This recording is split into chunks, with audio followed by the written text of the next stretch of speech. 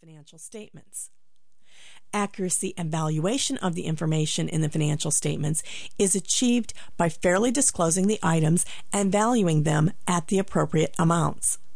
Disclosures also require that the items are properly classified and that the information is presented and described clearly and the disclosure is understandable. When an auditor conducts the audit, the auditor looks for relevant assertions. In other words, a relevant assertion is one that is meaningful in determining whether an account balance, transaction, or disclosure is fairly stated. The auditor determines sources of potential misstatements by considering the nature of the assertion, the volume of transactions, and the processing or information technology used to control the information. For example, if we were looking for relevant assertions for the cash account, we would be concerned with the existence of cash and the completeness of including all cash in the cash balance. Valuation is not relevant to auditing cash unless cash includes foreign currency translation issues. The accounts receivable account would cause the auditor to investigate the existence of the accounts receivable and the valuation of the allowance for uncollectible accounts. For fixed assets, the existence of the asset and the allocation of depreciation would be relevant to the financial statement assertions made by management.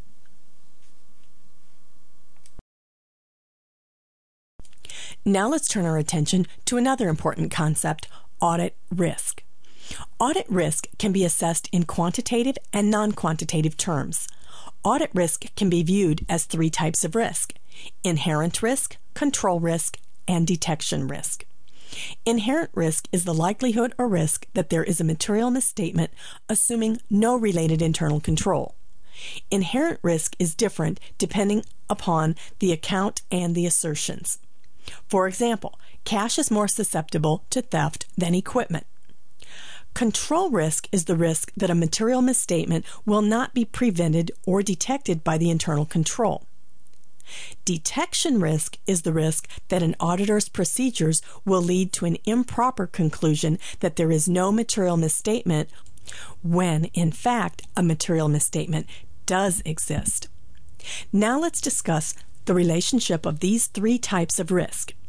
Inherent risk and control risk always exist independently of the audit. However, detection risk relates to the effectiveness of the auditor's procedures.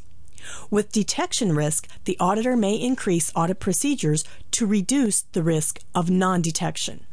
Mathematically, the audit risk is calculated as follows. Audit risk equals inherent risk times control risk times detection risk. Two key issues are involved. One, the risk that an account may contain a material misstatement, and two, the risk that the auditor will not detect such a misstatement.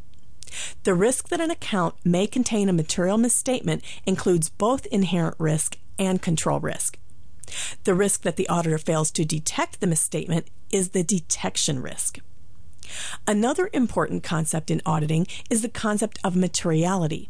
Materiality is defined as the magnitude of the omission or misstatement that makes it probable that the judgment of a reasonable person relying on the information would have changed or influenced the decision. Financial statement users are assumed to have appropriate knowledge of business and accounting, be willing to study the information, and understand that materiality judgments and assertions are used in the financial statements. The measure of materiality may be quantitative or non-quantitative.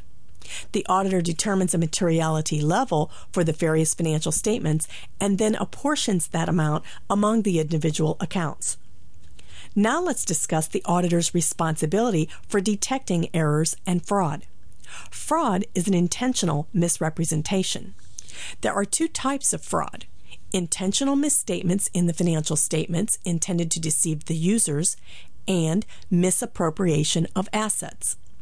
Fraudulent financial reporting occurs when accounting records are falsified or altered, accounting principles are intentionally misapplied, or there is an intentional misrepresentation or omission of an event or transaction. The second type of fraud, misappropriation of assets, includes stealing assets, embezzling receipts, or causing the company to pay for goods and services not received. Errors, on the other hand, are unintentional.